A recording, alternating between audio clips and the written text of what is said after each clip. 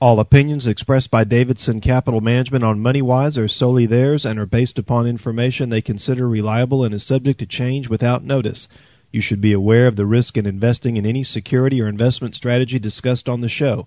Before acting, you should consider whether it is suitable for your particular circumstances and should seek advice from your own financial or investment advisor. Past performance is not indicative of future results. You're listening to MoneyWise with Davidson Capital Management. Got your MoneyWise guys back inside the MoneyWise studio with me for this weekend show. I have my brother Jeff, Joe Rust, and I am your host, Kyle Davidson. For any new listeners to the MoneyWise program, Davidson Capital Management is a fee-only registered investment advisor. We're in our 34th year of business, and with offices in San Antonio and Corpus Christi, we have your investment management needs covered throughout Central and South Texas. And if you'd like to learn more about us, you can go to our website at davidsoncap.com. Or if you'd like to give us a call in our office on Monday to discuss your personal financial situation or take advantage of a portfolio review and analysis from your MoneyWise guys, you can reach us in our San Antonio or Corpus Christi office toll free at 1-800-275-2162. If you'd like to send us an email, you can send all emails to moneywise@davidsoncap.com. And don't forget, you can subscribe to the MoneyWise podcast through Apple Podcasts or any of your favorite streaming podcast apps where you can leave your comments. And don't forget to like the show. Well, as we kick off every weekend's MoneyWise program, I turn it over to my brother Jeff to go into the numbers from Wall Street from last week. So, Jeff, take it away. Okay, in the week just passed, the Dow Jones Industrial Average was down about 52 points or 0.2%. The S&P 500 last week was down about 66 points. Was up about 66 points or 1.6%. And the NASDAQ last week was up 385 points or 3.3%. Now, for the year-to-date, the Dow Jones Industrial Average is up 2.3%. The S&P 500 year-to-date is up 7.7%, and the NASDAQ year-to-date is up 14.7%. So I missed last week's show because I was barbecuing. All right, and then that's a good excuse. That's a good excuse to miss the MoneyWise show. We had clients there. It was a San Antonio Rodeo barbecue cook-off. We didn't really place, but we had a lot of fun. But the week before, we were talking about the torrid run the NASDAQ was on. So at this pace, NASDAQ's going to be up over 100% for the year. What do y'all think about that? Well, it's even worse. We talked about that last week. For the month of January, the NASDAQ was up 10.68%. We've added another 3.3% on Wednesday, Thursday, and Friday. So it's to say that it's unsustainable is an understatement. It's totally unsustainable. Now the question is it going to run up to 20% in the first 2 months of the year and do nothing, or trend? I think it's going to trend down, for the remainder of the for a period of time. I just don't think that we're going to be up 14% in the NASDAQ this year. I just don't feel that way.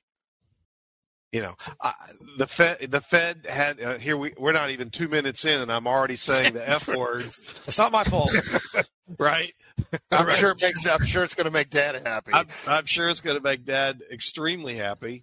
But he'll come on next week and say, "God, Jeff, you didn't even make it 3 minutes without saying the F word." And it's the Fed. They raised rates a quarter point, but they didn't say anything more hawkish. But I didn't really hear much about anything that dovish. I actually have here a summary of some of the things that were said during the meeting, and you tell me if you think it's hawkish or dovish.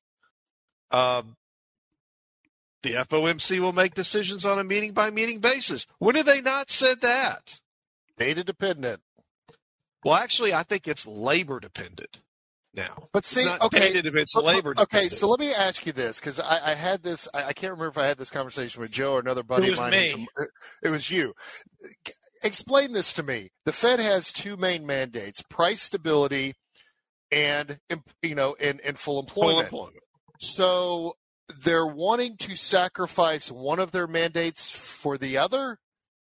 They want to see the unemployment rate go higher. They want to see less jobs being created. They want to do some destruction to the job market in order to take care of one mandate. So they're sacrificing one mandate for the other. Explain that to me. Kyle, that doesn't make sense. It's pretty simple.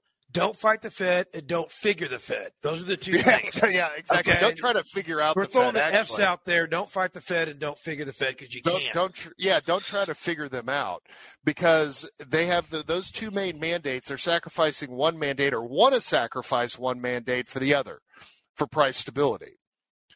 So the Chairman Powell did say a couple more rate hikes to get to a appropriately restrictive stance. Now, the market interpreted that as 25 basis points this week and another 25, I believe the next meeting's on March 22nd. As I said, they're going to make a decision on meeting-by-meeting basis. When do they not? The full effects of the rapid tightening cycle is yet to be fully felt. I will agree with that, though in some industries it has been felt, most notably housing. Taking a pause between meetings was not discussed amongst the members of the market. Has been speculating that they were going to take a pause before they do their next rate hike. And the chairman threw cold water. If the economy performs as expected, don't expect a rate cut in 2023. And I know this has been one of the main points that the bulls have their one of the assumptions they're following to justify being up 14.7% on the NASDAQ in a month and a handful of days because they feel like, well, the Fed's going to be cutting rates at the end of the year. On last weekend's show, when we were talking a little bit about the technicals, we were discussing that the line of resistance for the S&P 500 as of 2 weeks ago's market close was 4,100. Well, the S&P 500 was able to break above the resistance on the Fed meeting, which was Wednesday, February the 1st. So they were able, the S&P 500 was able to finally break above 4,100, that top line resistance, and close above 4,100. And even on Friday, even though it was a down day for the S&P, we still went out this past week with the S&P 500 closing above 4,100. So it was the Fed comments, or I should say lack of additional hawkishness from the Fed statement, that finally allowed the S&P 500 to break above the 4,100 of resistance. But something else that I noticed, and I've talked about this on past shows looking at volume, we saw on Tuesday, Wednesday, and Thursday, 3 days in a row where we had buying volume above the daily moving average. Now, I can go all the way back into 2021.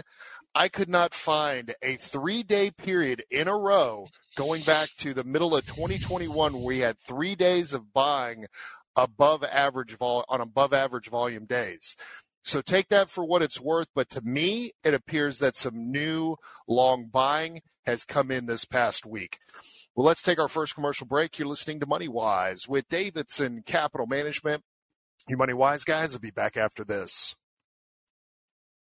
Welcome back. You're listening to Money Wise with Davidson Capital Management. If you'd like to learn more about the Money Wise guys, you can go to our website at davidsoncap.com.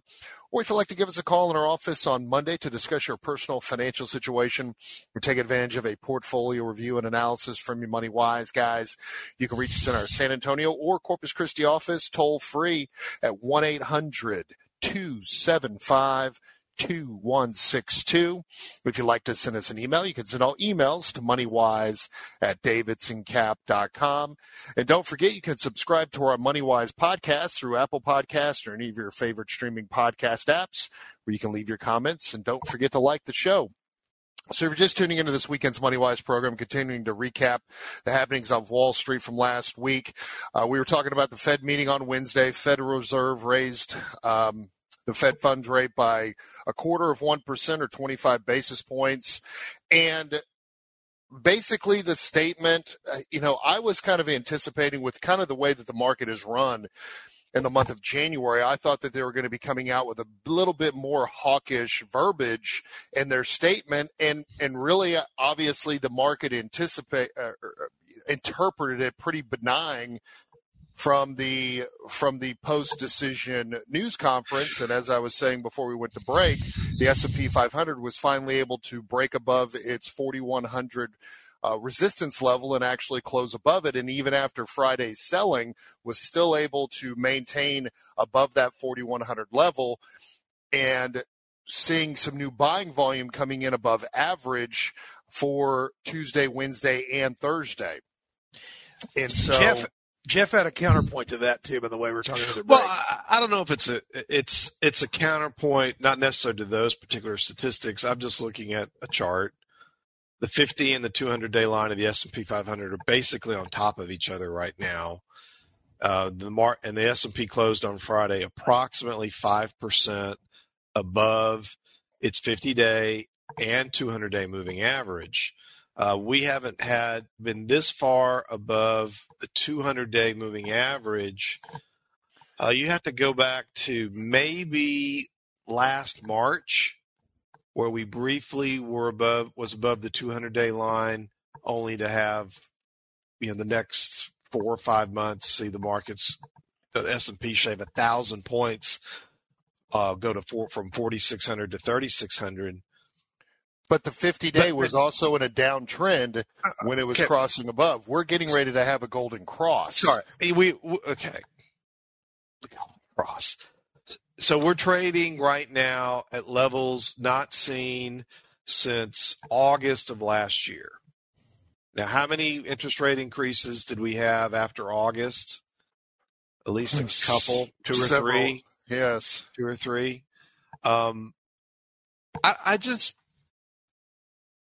is the outlook for earnings or valuations of stocks better or worse than the fact that we've had 4, if you take it in totality, 4 or 5 interest rate increases, but stocks are trading exactly the same way they were 4 or 5 interest rates ago? We've moved 200 basis points in interest rates, and the S&P 500 is trading the same way it was when we had Fed funds rates at 2%, 2.5%, and now we're 4 3/4. And what's the forward PE we've been seeing thrown out? The forward PE had to have gone up this week. I heard it was 18 going into this week, and now with the S&P up another 1.6% in the week just passed. What is it now? Is it closing in on 19? It's got to be close to 19.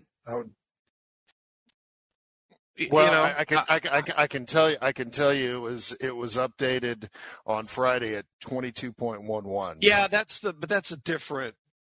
That is as reported backwards looking earnings. I'm talking about the forward outlook, which is what you hear most of the pundits on Wall Street quoting.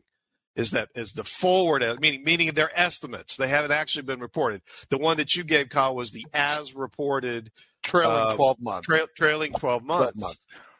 So a 21 PE trailing, and now Fed funds are 4 3/4. I just this just again. I'm not a believer in this rally. Yeah, it's continued. Yeah, I've been wrong not being a believer, but that doesn't mean, 2 weeks from now, a month from now, that we don't give half this back or 2/3 of this back.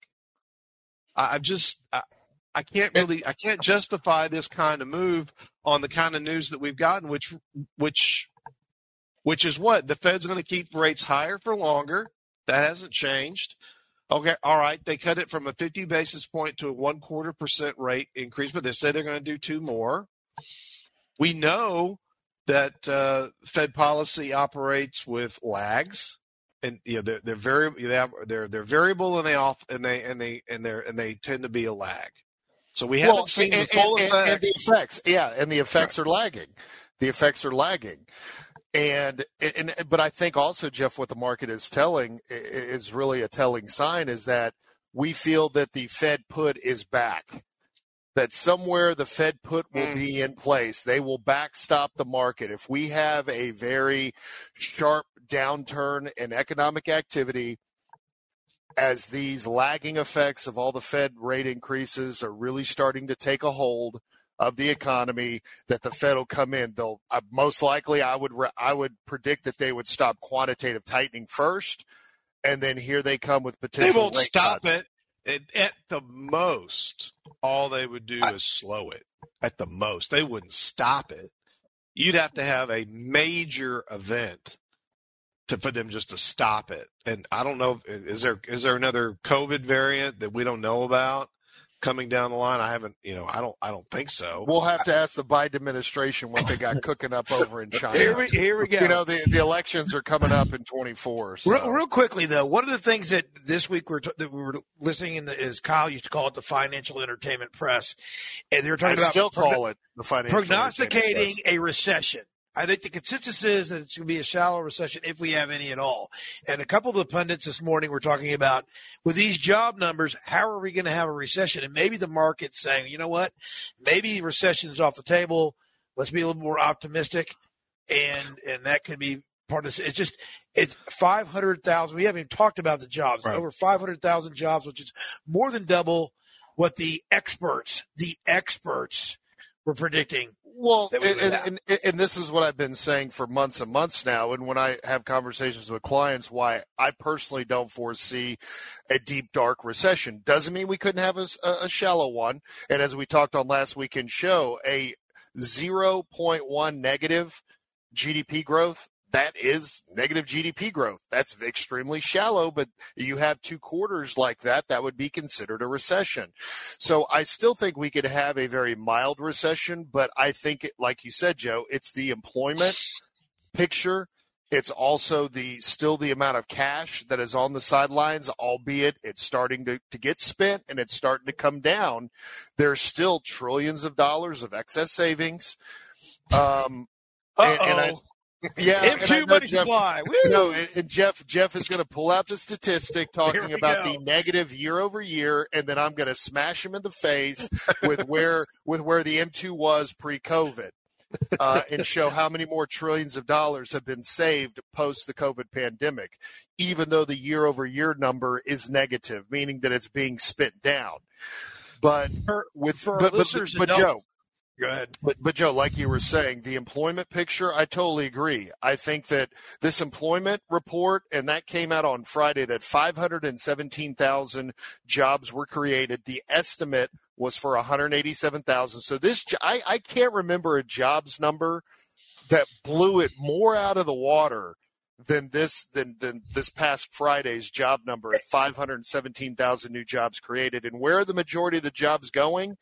They're going into the leisure and hospitality area. 128,000 new jobs were created.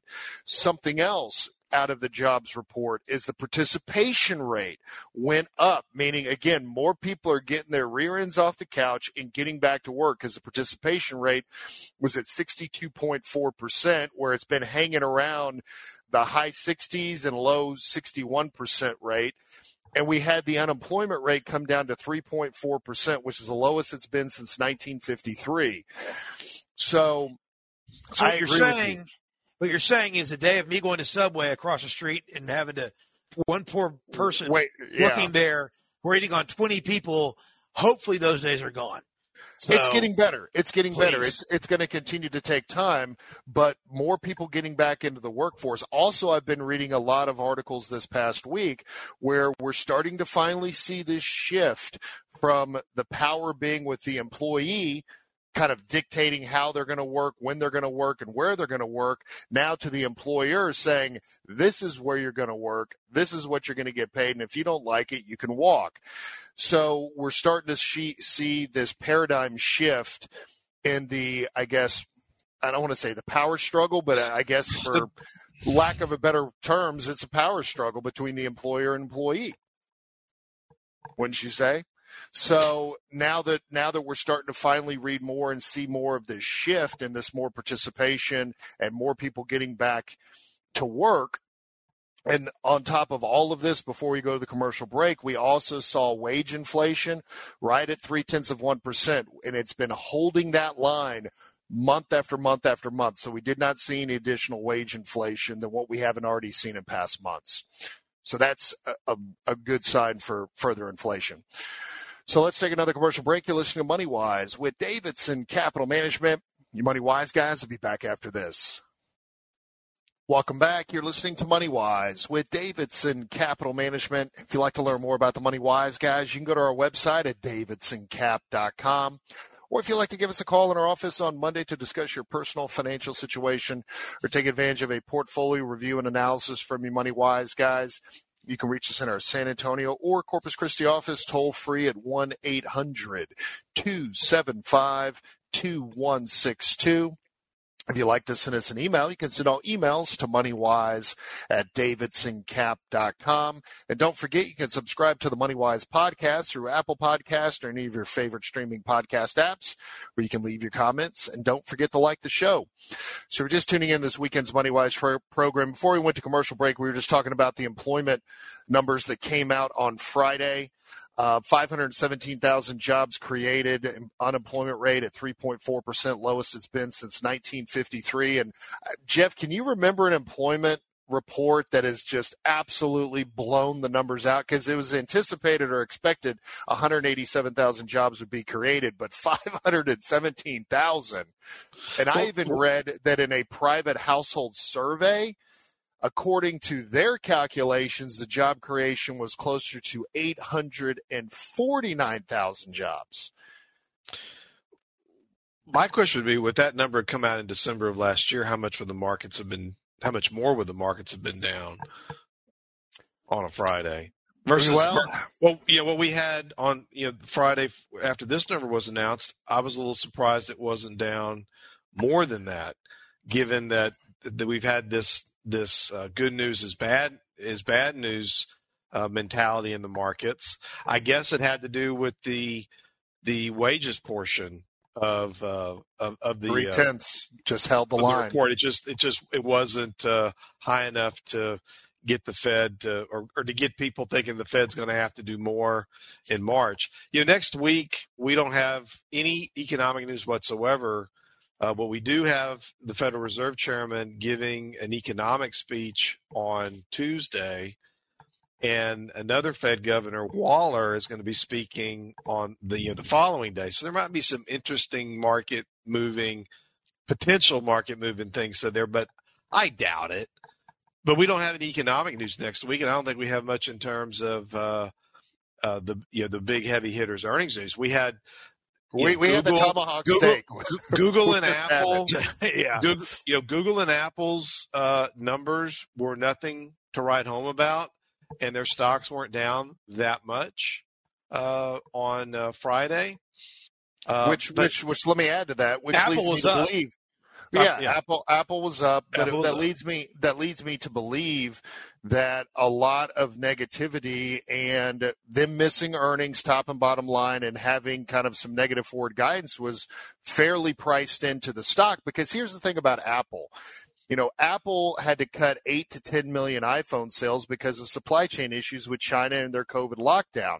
Here's something else, particularly for multinationals, and I don't hear folks in the financial entertainment press talking about it this much, the fact that the U.S. dollar has been coming down in value from its nosebleed level from last year. So for these multinational companies, they're getting a lot more favorable currency conversions on the dollars that they're earning in those foreign currencies outside the United States. And so that's also going to help with their earnings moving forward, because the U.S. dollar isn't as strong as it was in 2022.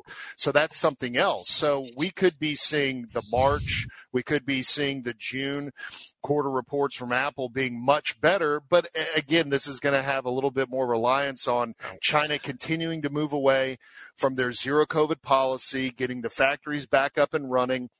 Because I heard one analyst really make a very strong point. There is no alternative to an iPhone. There really isn't from a product standpoint when it comes to a smartphone. I mean, I know that people that have Google or Android-based phones, they're kind of very loyal to it. But as far as Apple, they don't really have a true competitor, I feel, in that space. Well, it's kind of funny when you send a group text out to everybody with an iPhone, they get it. and you can't group text to people with an Android. Or send I'm a on picture. several text barbecuing groups, and okay, I got to remind myself to text the people that have the Androids in a separate text. So when you look at something like Google, or you look at a stock like Apple, yeah, they definitely didn't knock the cover off the ball. But when you can go out and pick up Apple 14% off its 52-week high, pays a little bit of a dividend, or you look at somebody like Google, let me just pull them up real quick. You look at someone like Google, who's 30.9% off a 52-week high. Google's not going out of business. Well, Google, neither is Apple. Neither is Apple. A little bit of research.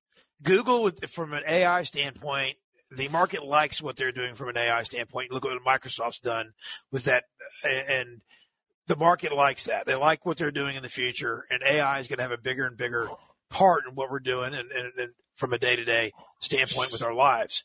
And I think that's what the market kind of wanted to hear from a Google standpoint with the earnings. But that was from the conference call. But there was definitely some other technology companies this past week that had very high price earning multiples that had better earnings results, and you could see these huge short covering rallies, whether it was Align Technologies, Meta. Facebook. we saw Bookface, which is the way Jeff likes to describe it. Huge short covering rallies, in companies like Meta, which we don't own. But here's the thing about how much the market's gone up, and I've said this before, and I'll repeat myself again. How much of this rally is people buying for the long term, or people that were caught on the wrong side of the trade?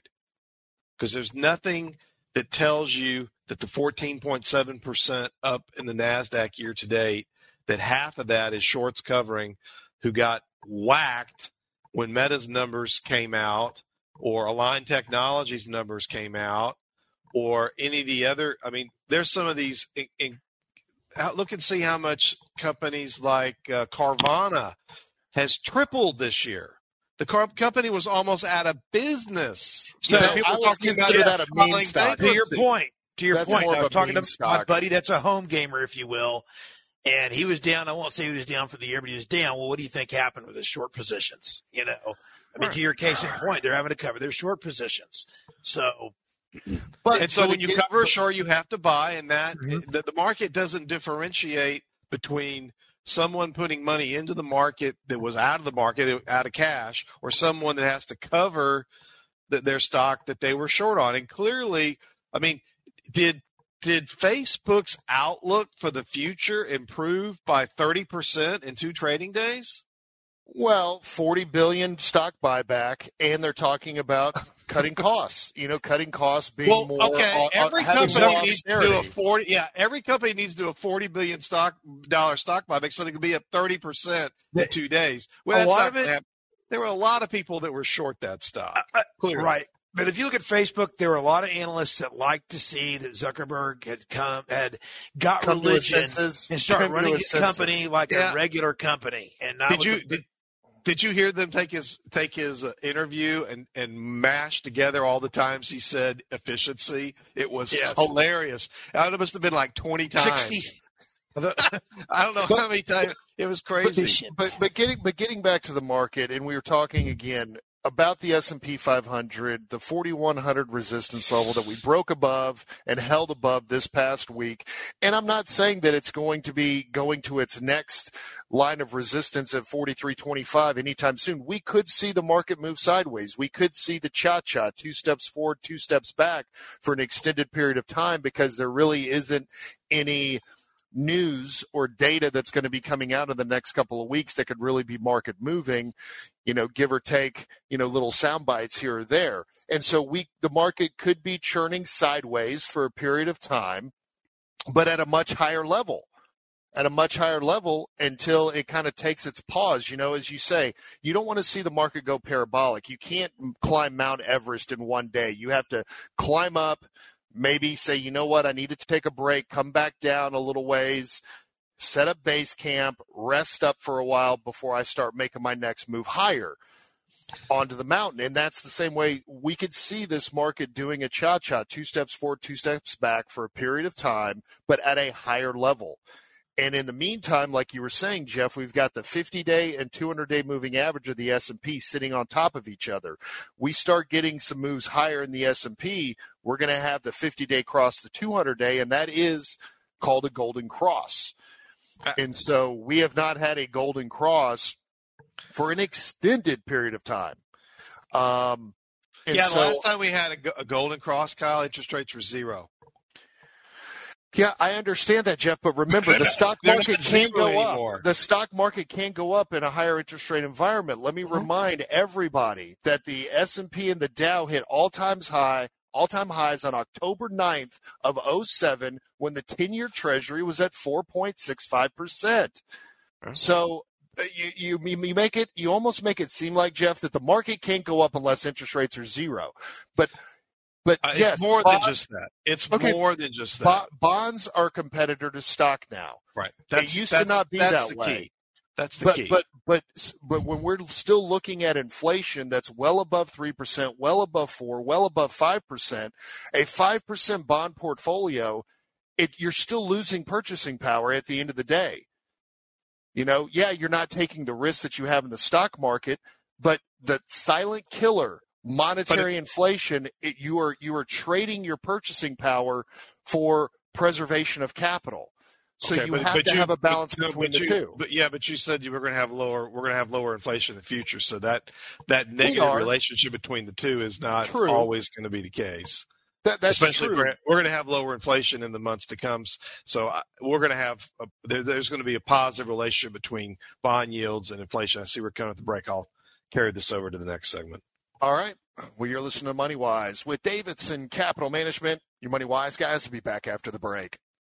Welcome back. You're listening to Money Wise with Davidson Capital Management. If you'd like to learn more about the Money Wise guys, you can go to our website at davidsoncap.com. Or if you'd like to give us a call in our office on Monday to discuss your personal financial situation or take advantage of a portfolio review and analysis from your Money Wise guys, you can reach us in our San Antonio or Corpus Christi office toll free at 1-800-275-2162. If you'd like to send us an email, you can send all emails to moneywise@davidsoncap.com. And don't forget, you can subscribe to the MoneyWise podcast through Apple Podcasts or any of your favorite streaming podcast apps where you can leave your comments. And don't forget to like the show. So in our last segment of the first hour of this weekend's MoneyWise program, Jeff and I were just debating before we went to commercial break. I was just trying to make the point that, yes, we're definitely, bonds are finally providing some competition for stocks. Even though we are at a higher inflationary rates right now, we know inflation is going to be moving lower as time goes on this year and into next year. And we've talked about this on the program, how all the interest rate increases that the Fed has done beginning March of last year does create a silver lining. Granted, it was devastating for both the stock and bond market for 2022, but going into 2023 and beyond, and now that we're finally getting some income, bonds can give you the safety, but now we're finally getting some decent income on the fixed income side, and where a 60-40 portfolio, 60% stock, 40% fixed income, is coming back into vogue, and you can actually make a very decent, solid return and not taking as much exorbitant risks in the stock market because you have 40% of your portfolio in fixed income doing more heavy lifting, which, since the financial crisis, bonds have done less and less heavy lifting since 2008. And go ahead, Joe. One thing I wanted to add to that, of the 60% that you're talking about stocks, you don't have to take as much risk, in my opinion, with the equity side of the portfolio. You can have more of a balanced approach, meaning in your asset classes like large cap growth, large cap value, you're not going to have to drive that number to get where you need to be. And I think that's where you have to take a balanced approach, even going to the second half of this year and going forward. I mean, well, and that's a good point to kind of expand on that. It's not just about balance between stocks and bonds. When you go to your stock side, okay, what is your balance there? You don't want to be 100% all value. You don't want to be 100% all growth. You want to have a nice balance. Now, the way we've designed our portfolios on the equity side is we're focused and really concentrated in core positions. Now, what a core position, some people call it GARP, growth at a reasonable price, to where we have more moderate price earning multiple stocks. A lot of them pay dividends, but we do have some higher growth, higher PE stocks in our portfolio. We have some lower growth, higher dividend paying value stocks in our portfolio. So we have that nice balanced approach on the equity side. So just kind of like you were saying, Joe, you got to think of the word balanced, and it's not just between the major asset classes, stocks and bonds. You also have to have that balanced approach within each one of those major asset classes, and that's what we've done here at Davidson Capital. And we're continuing to follow our strategy as we've discussed on past shows, where we scraped profits, brought all of our individual stock positions to 0.5% in anticipation of their earnings, and then depending upon their earnings and how the market reacts to their earnings and forward guidance, we make the determination if we're going to take our first step out of two to take those to a higher allocation between the, over the next couple of quarters. And so we continue to do that this past week. But at the end of the day, when we look at our moderate allocation portfolios, whether it's an asset builder or individual stock and bond asset allocation model, we're a 40-60 allocation currently, 40% stock, 60% fixed income and cash. And we're continuing to be patient. We're not trying to get carried away, or Jeff, I know he loves, using the term FOMO, fear of missing out, because we have had such an exorbitant run over the last 5 trading weeks. Just be careful about not getting caught up in the euphoria, because you look at a chart going back for a year in the S&P 500, we've had these runs multiple times in the past. And every one of these runs has ended with a move to a lower low. Now, that doesn't mean that this one can't be the low we saw last September was the low. Actually, it was October.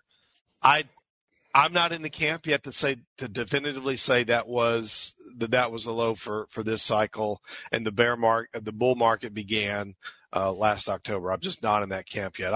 I've got too much "don't fight the Fed" beat into me over 30 years, and the Fed is not done. And I know what they said 2 days ago doesn't mean that they're not going to change their story in the next meeting. Doesn't mean the next 2 CPI or PPI numbers that come out between now and their next meeting aren't hotter than expected, and the euphoria flips back the other way. That's what you have to be careful of in here. That the narrative just flips back again. The narrative, right? That since the beginning of the year, the narrative has flipped back to expectations that the people that actually are making the decisions, meaning the Fed, are not saying anything about. They're not saying anything about cutting rates at the end of the year. They're not saying anything about that whatsoever. But to me, I think the market is especially on the bond side too, which we haven't really said that much. Here, yields are down for the year. And we still have an inverted yield curve, which is indicative of what? A pending recession. We still have that statistic with leading economic indicators that points to a recession. None of us know how deep that recession is going to be. None of us know if we're actually in one right now, though it appears that we're not necessarily in one right now. So it's like Kyle said, we are being very disciplined, very conservative about redeploying the money, getting our asset allocations closer and closer to that maximum. I don't think we're going to get to maximum stock allocations this year. That's my expectation. I think it's probably sometime in 2024.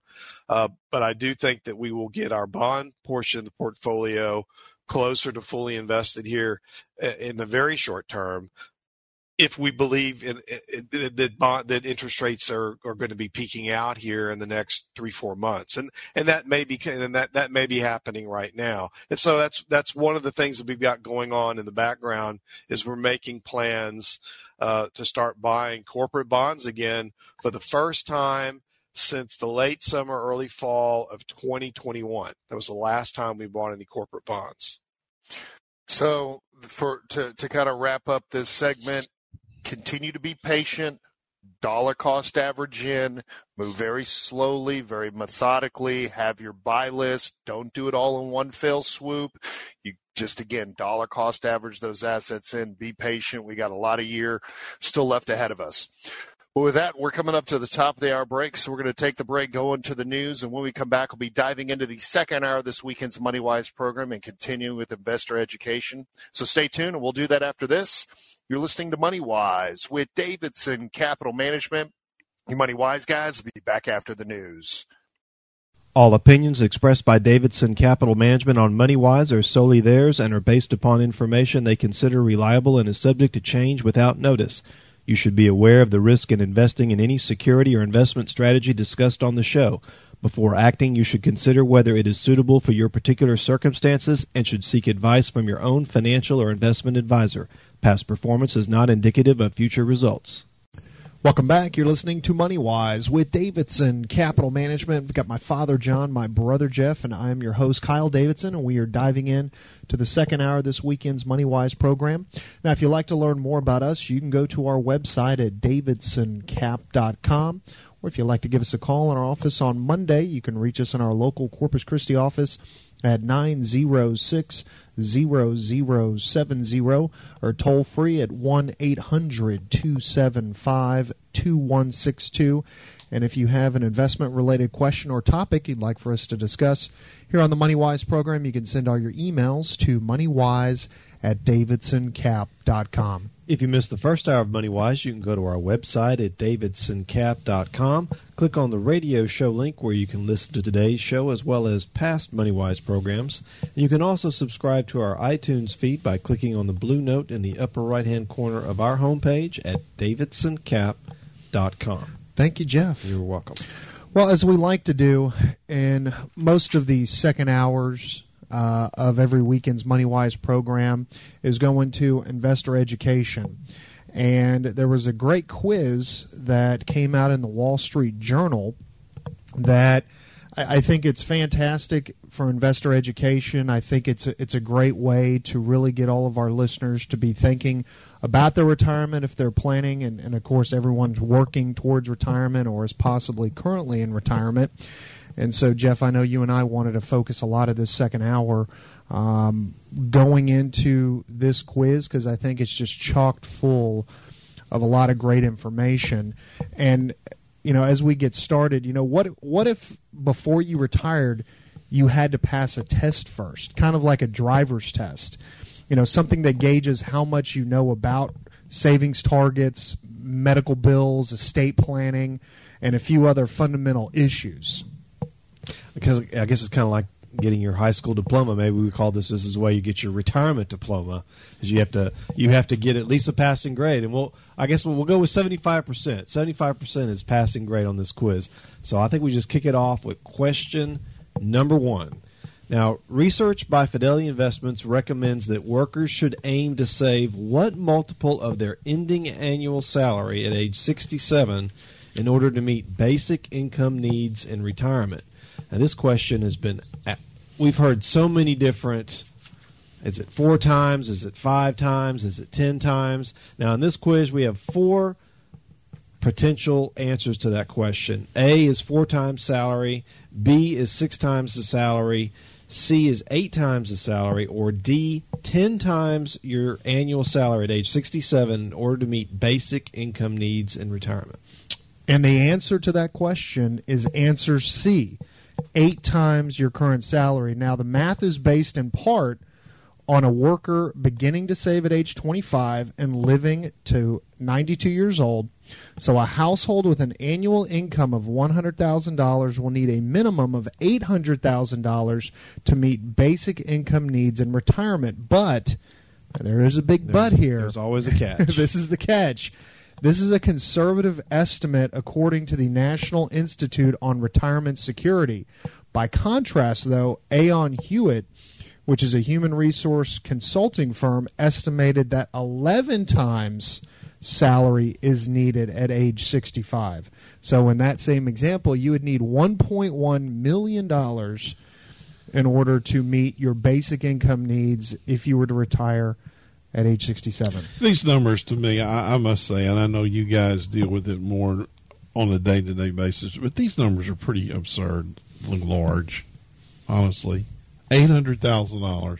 Well, think about $800,000. Yeah. Now, remember, when we started working, and I'm from this group, we thought you were doing well if you made $10,000 a year back in the late 60s. It's called inflation, Papa Son. I know that, but when you see this number, $800,000, I don't know what the percentage would be of people that actually would have saved this for my generation, but it's got to be a lot smaller than what these numbers show in the survey. And so I guess what I'm saying is I wish sometimes we wouldn't throw a number out quite that. I mean, that's just a absurdly intimidating number. Well, remember, the part of this quiz is to set goals for oneself, and that's one of the biggest problems that Americans face and pre-retirees face in this day and age is paying themselves first and preparing for retirement. That's why quizzes like this, that's why we do these educational hours on the MoneyWise program like we do, is to get people to start thinking in terms of their retirement, and have I saved enough? Am I doing enough towards my retirement? And if I'm not, I need to really get on the ball. But don't think that if you're age 55 and you've saved very, very little, that your retirement's completely shot. I mean, again, you have to get on it. I'm going to have to somewhat agree with Dad, and I'm going to just throw out a couple of examples. Our grandparents didn't have $800,000 when they retired, and they lived. Actually, my grandfather probably did have $800,000. But I'm thinking about your parents, yes, and mom's parents. I'm talking about here in the last 25 years. Yes, no, that's true. And they had a great retirement. I think what Dad and I are kind of maybe headed in the direction here, Kyle, is. I think this number scares people. Well, and it does. It is a scary number. It is used to scare people to get them to think about their retirement. But we've also seen a movement from the legacy distribution system, the financial legacy distribution system, to say that investors should use a maximum withdrawal rate of only 4% per year. And we think that that's awfully low. And we think the reason they set it at 4% is one, so that they could continue to collect their high fees and expenses, and two, to keep the bar as low as possible, to keep as much money in their care and control, if you will, so they could keep their high fees and expenses. And maybe this is another way of saying, okay, we get people to save more money by putting this kind of information out, so that we can again collect more fees and expenses from folks. Okay. So question number 2. A popular rule of thumb states that retirees will need 70 to 80% of their pre-retirement income in later life. Some of the best research into replacement ratios by Aon Hewitt and Georgia State University have found that a good benchmark is A, 65%, B, 75%, C, 85%, or D, 95%. Now the answer is C, 85%. This is one case where the rule of thumb isn't far off the mark. In its own study of replacement ratios, the Social Security Administration has noted that households typically need less income later in life because income taxes are lower, people no longer need to save for retirement, and work-related expenses are reduced or completely eliminated. That said, the best way to identify one's replacement ratio is to draw up a detailed budget for later life, unfortunately. Well, with that, we're going to take another commercial break. When we come back, we'll be continuing this quiz think you're ready to retire? And we'll do that after this. You're listening to Money Wise with Davidson Capital Management. Your Money Wise guys will be back after the break. Welcome back. You're listening to Money Wise with Davidson Capital Management. If you'd like to learn more about us, you can go to our website at davidsoncap.com. Or if you'd like to give us a call in our office on Monday to discuss your personal financial situation or receive a portfolio review and analysis from your Money Wise guys, you can reach us in our local Corpus Christi office at 906-0070 or toll free at 1-800-275-2162.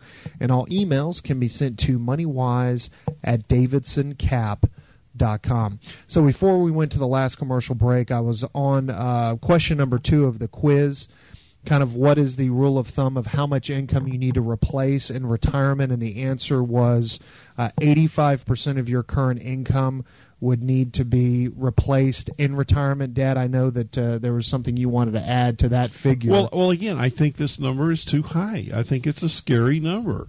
And when they throw out these big numbers like this, I don't know that this motivates people. It's almost like people throw their hands up. Because you think it's too overwhelming? It's just too overwhelming.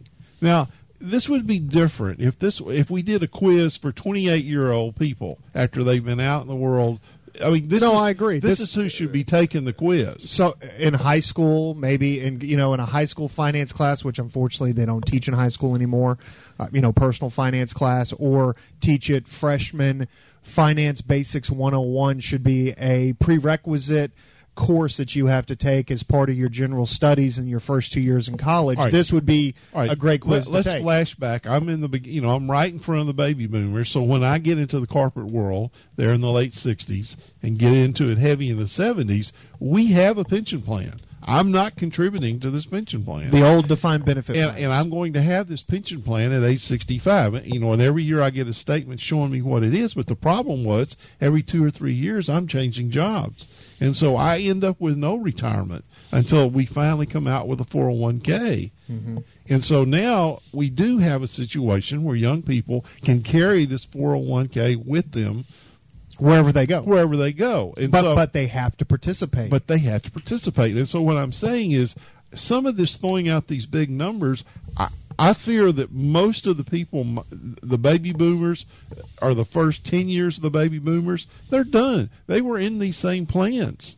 They didn't start their 401ks until the 80s. There's no way in the world they got these kind of numbers. They just aren't going to have these kind of numbers. Not the majority of the people. It's almost as if these first 2 questions are assuming that the retirees have kids that are still teenagers and haven't gone to college yet, and they just bought their house 2 years before, and they have 28 years left on their mortgage, and they got 2 brand new cars in the garage.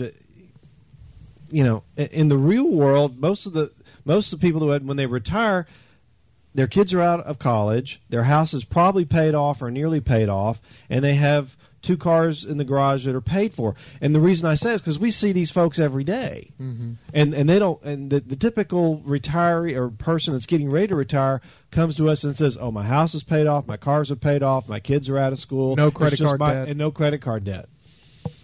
And they've prepared properly. They took the proper steps of paying themselves first. But usually, Dad, these folks that we see have the combination of the traditional pension, like you're talking about, and the 401k. Now, and what's typical is that the pension's usually about half of their retirement savings, and then the 401k is the second part. So of their retirement savings. Is it bad to want to overshoot to have $1 million retirement? No. Is it bad to want to have 70 or 80% of your current income in retirement going 20 years? No. Why not overestimate and shoot for the stars? Because if you come up a little bit short, you'll still be most likely okay. But with all this said, again, if you are in your 50s, early 50s, mid 50s, and you haven't saved that much, we're not telling you to stop saving for retirement. No. We're saying that you need to hit the pedal to the metal and save as much as you possibly can, but also, like Jeff was saying, focus on your consumer debts. Focus on reducing car loans, expenses. Reducing expenses, because see, that's another key to having a more comfortable retirement is by lowering your overhead. And the lower your overhead and the more money you've saved and the cheaper your cost of living is, the further your money's going to last. And one other thing that was in here that I hear you talk about all the time to people thinking about retirement is getting this budget, sitting down with your spouse or your significant other and setting these budgets out and seeing really what are you going to need. And again, nobody really knows what they're going to need 15 years from now, but I always say take like the last 6, maybe 8 months and average it and just see what you're spending. But I think also it's an exercise of opening your eyes up to how much you actually are spending, because I think, Dad, some folks don't really pay that much attention. I can tell you I budget with my wife like a maniac. I am a budget maniac, and I'm constantly on top of what my free cash flow is, what money's coming in and out of the door, keeping track of all of that to the penny, and I've been blessed to have a wife that does it exactly the way that I do it, and so it makes our house a very happy home because we never have to argue about budgets or money ever, which is nice. So, question number 3. Jeff. What percentage of surveyed workers aged 55 and above said they or their spouse have tried to calculate how much they will need to save to live comfortably in retirement? A, 34%, B, 44%, C, 54%, or D, 64%. And the correct answer is C. Only about half of workers approaching retirement have done a savings needs calculation, according to the Employee Benefit Research Institute. One encouraging development is that figure from January of the beginning of the year is 42.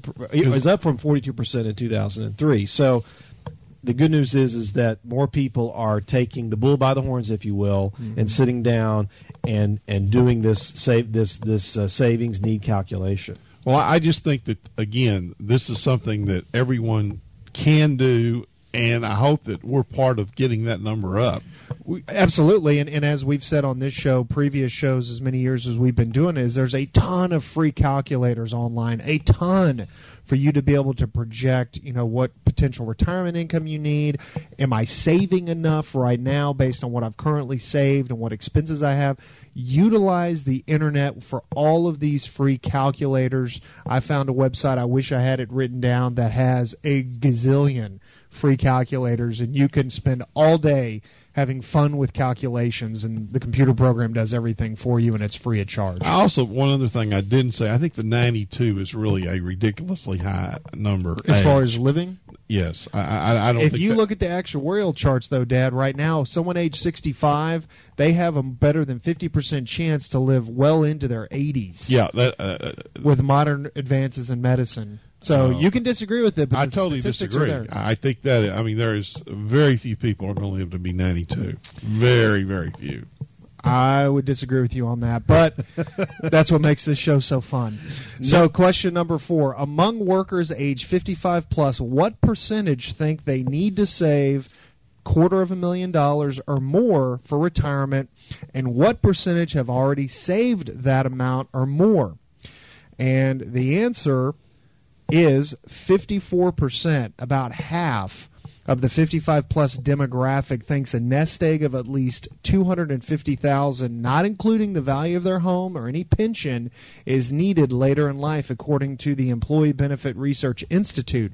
But unfortunately, fewer than 1 in 4, or less than 25%, have reached that goal. More sobering still is 36% of this age group report having saved less than $10,000. So here's where I'm coming from.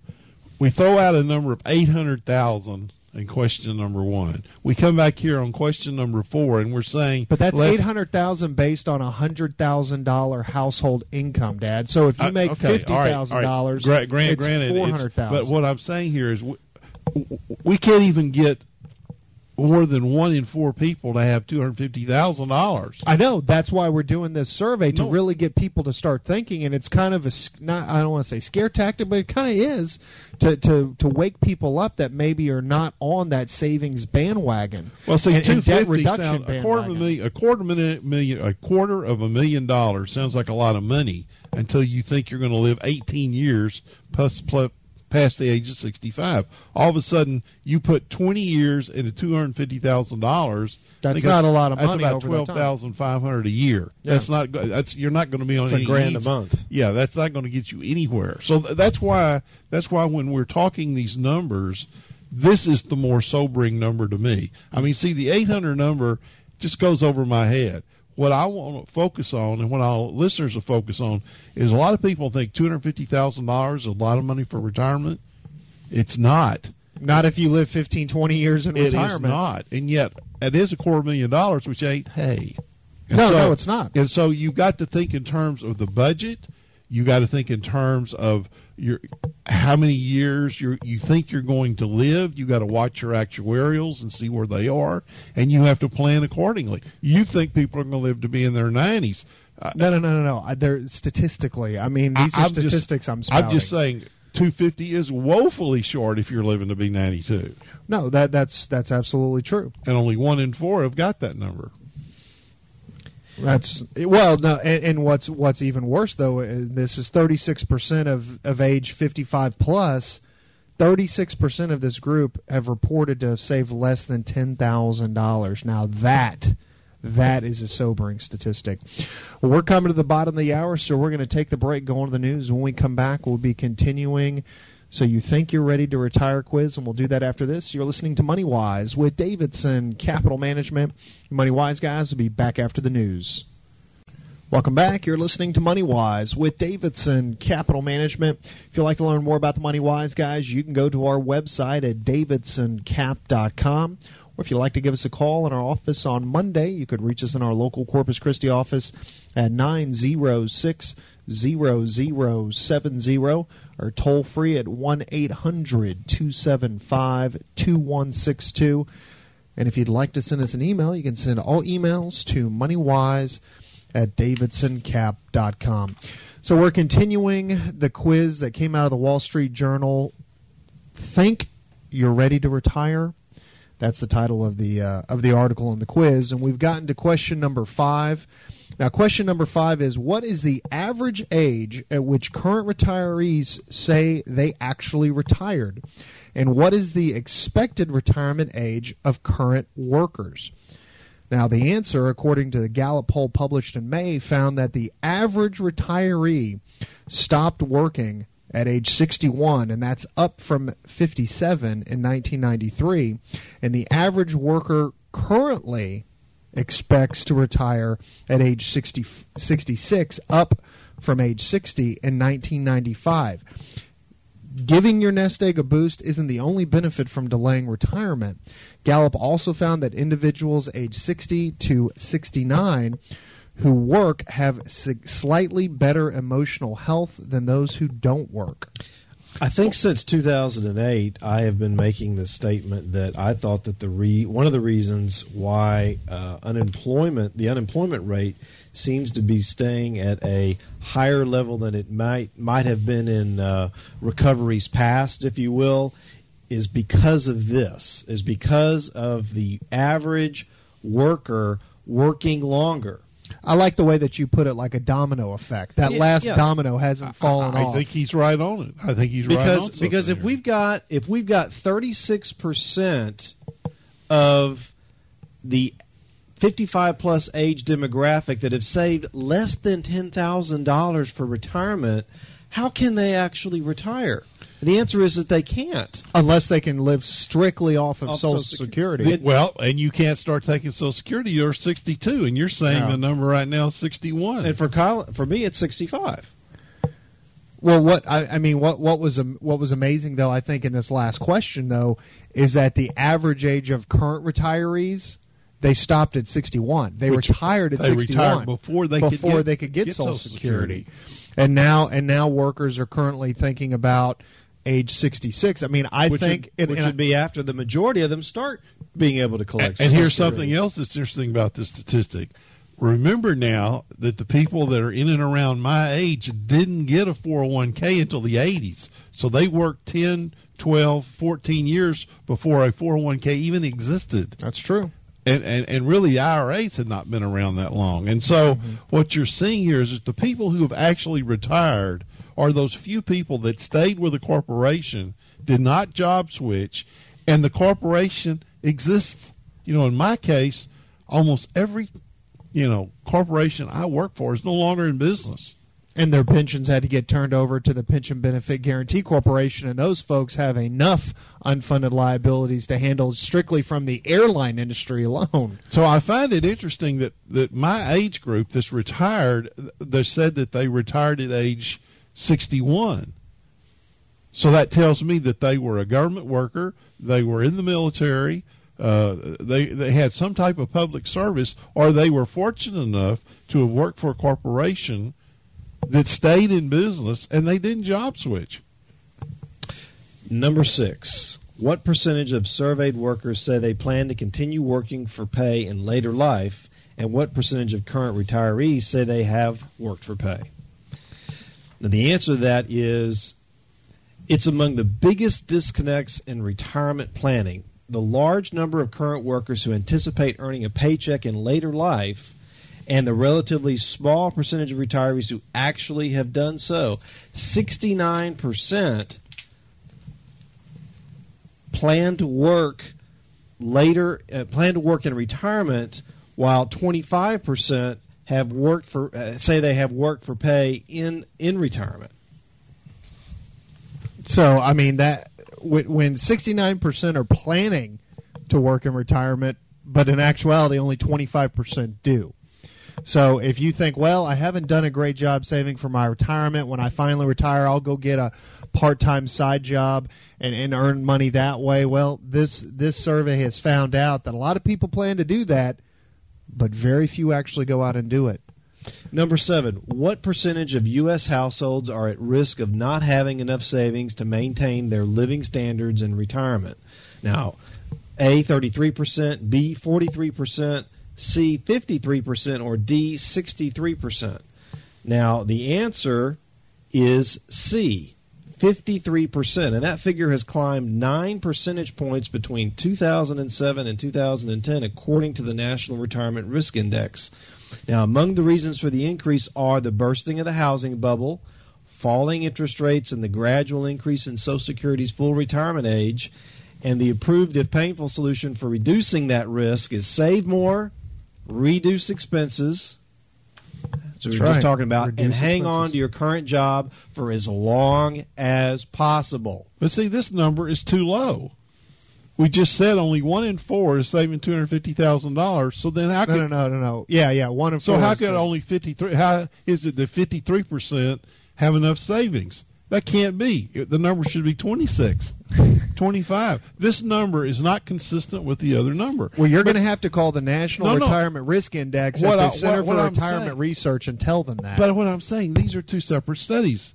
This is not done by the same people. And what I'm saying here is when you start looking at these different studies, everyone has different answers. They got different numbers. And what we see, because we are on the front lines, what we're seeing is that we're seeing the few. We're seeing that 1 in 4 that has saved, that has got this money.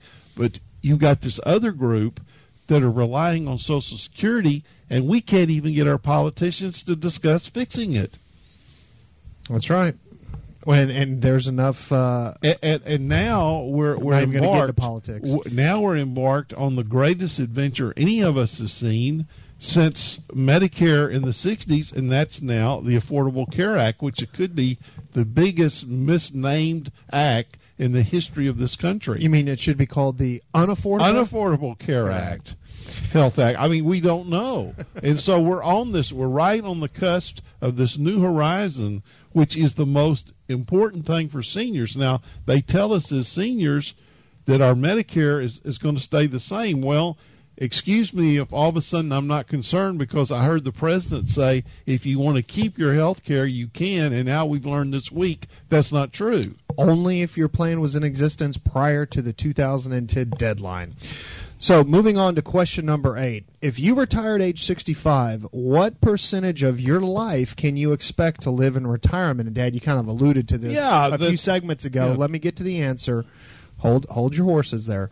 Hold my water. 14%, B, 17%, C, 20%, or D, 23%. And the answer is D, 23%. The average life expectancy for a 65-year-old is 19.1 years, which means the average American will spend close to 1/4 of his or her life in retirement. Again, the key as to why you have to save for retirement. And remember, we now have that giant rat that's gone through the snake that's coming out with the baby boomers that has skewed all of the numbers all my life in every day. How many more are retiring? And we're getting ready to change health care for everyone in the country. You lost me with the rat through the snake. I'm saying baby boomers was this giant group of population that skewed schooling, then it skewed housing. And it's going to skew Social Security benefits and whatnot. It's going to skew entitlements. Yep. And what are we doing at the one time we shouldn't be fooling with this? We've just got ourselves into the health care situation. Mm-hmm. And so what I'm saying is that while these guys are up there screwing around with the budget ceilings and everything else, as we talked about on show number 1 back in November 2005, entitlement tsunami wave continues to approach the Poseidon. Okay, so question number 9. A 65-year-old couple retires this year. In 2013, how much money will they need to cover medical expenses throughout their retirement? A, $100,000, B, $140,000, C, $180,000, or D, $220,000. Now, this number will probably shock some of our listeners. The answer is D. The figure from Fidelity Investments is actually down 8% from projections in 2012. So you'll need $220,000 to cover medical expenses throughout your retirement. Now, but the remaining significantly larger than most. Now, this number is significantly larger than most consumers estimate. And a Fidelity poll of pre-retirees aged 55 to 64 found that nearly 48% believe that they will only need $50,000 to pay health care costs in retirement. What's also problematic is that the estimated $220,000 doesn't include the possible cost of over-the-counter medication, most dental services, and long-term care. See, to me, this is the largest threat to the baby boomers, and they don't even understand medical costs, health care. And you guys, from time to time, kind of wade into, what I and your mother have dealt with here for a few years, and that is the current cost of medical care, like a visit to a emergency room, and what that can cost. $200,000? $220,000. That number is too low. Whatever that number is, I'd believe $800,000 before I'd believe $200,000, because the truth is we don't know what that number is. Well, and we know that medical costs are spiraling way out of control, and the government is doing nothing to get control of them. With that, we're going to take another commercial break. You're listening to Money Wise with Davidson Capital Management. Your Money Wise guys will be back after the break.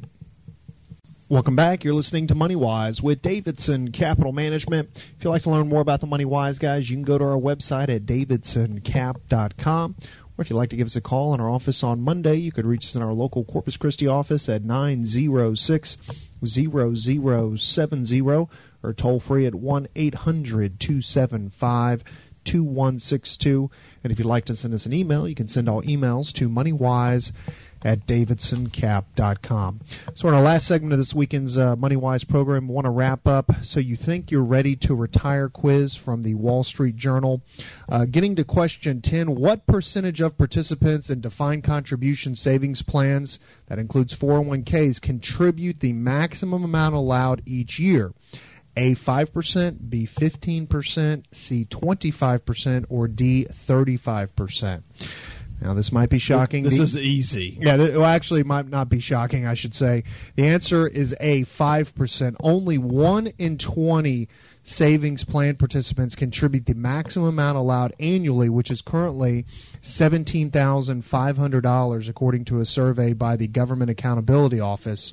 A Vanguard study published in June found that only 11% of participants in Vanguard-administered plans saved the maximum in 2012, and only 15% of those eligible took advantage of the catch-up contribution provision, which is an additional $5,500 you can save on top of $17,500 for anyone over the age of 50.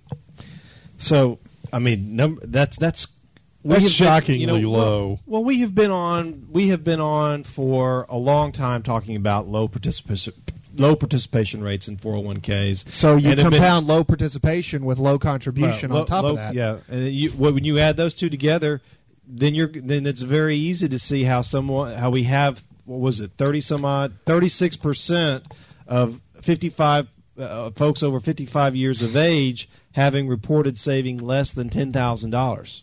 That's right. So if you have a 401k plan available to you as an employee, participate. Question number 11 of the quiz.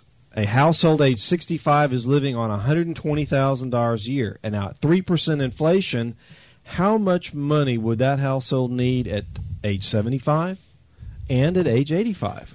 And I could answer that Okay, question, Jeff. At age 75, with 3% inflation, you would need $161,000. And at age 85, you would need $217,000. And this is a topic that we've talked about on this show time and time again, how many investors are not paying attention to monetary inflation, while they're continuing to accept extremely low returns in this low interest rate environment. By having high allocations to fixed income in their portfolios. That's right, and that inflation is eroding purchasing power. Let me put it in a simpler way. $5,000 grocery bill today would cost over $9,000 in 20 years. And I used to use also that car example, what your 67 Fastback cost versus what the average cost of a car. $3,600. Yeah, what is the average cost of a Mustang today? Well over $30,000. That's inflation. Question number 12. What percentage of households age 65 through 74 carry housing debt and credit card debt? The answer is 41% carry housing debt and 32% carry credit card debt.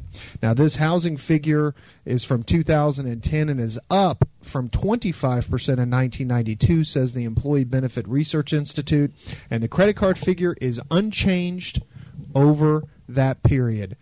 The median value of mortgage debt for a household aged 65 to 74 in 2010 was $70,000, according to AARP, and that is up from $15,400 in 1989.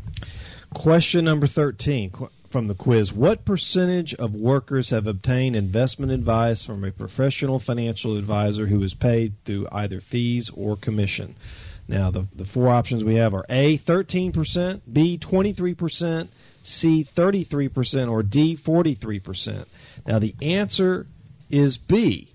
Only 23% of workers have obtained investment advice from a professional financial advisor. And of those, 41% said they followed most of the advice. About a quarter said they followed all of it. The other quarter said they followed some of it. And if you're not just looking to get advice and actually looking to get professional management, the one thing that we always try to teach on the MoneyWise program is that if you do not want to be making the day-to-day investment decisions on your retirement nest egg, you need to find a competent and experienced registered investment advisor that's completely fee-based, that will be able to take that discretionary control, that will be sitting on that wall to be making the day-to-day decisions with your retirement nest egg. So to summarize from this entire quiz, it's a lot of great information. Hopefully it's information that is a wake-up call for some people. If you're a younger listener to the MoneyWise program, hopefully this provided you some education and maybe motivated you to get on the ball to, as we've always said on this program, to pay yourself first. But if you're in your 50s and you're part of that 36% that have saved less than $10,000, don't think that you're completely hopeless to retire. You have time. You have to start saving. You have to start investing. Retirement saving is not a race. It's a marathon. That's right. And those who have a lot more time to run that marathon are going to be the ones that are, I think, in the end, are going to have a much better retirement and be much more comfortable. Now, that's not to say for those of us that are listening to our show that might be in that 36% that have saved less than $10,000. It's never too late to get started. It's never too late to get motivated. It's never too late to train for that marathon. I like that.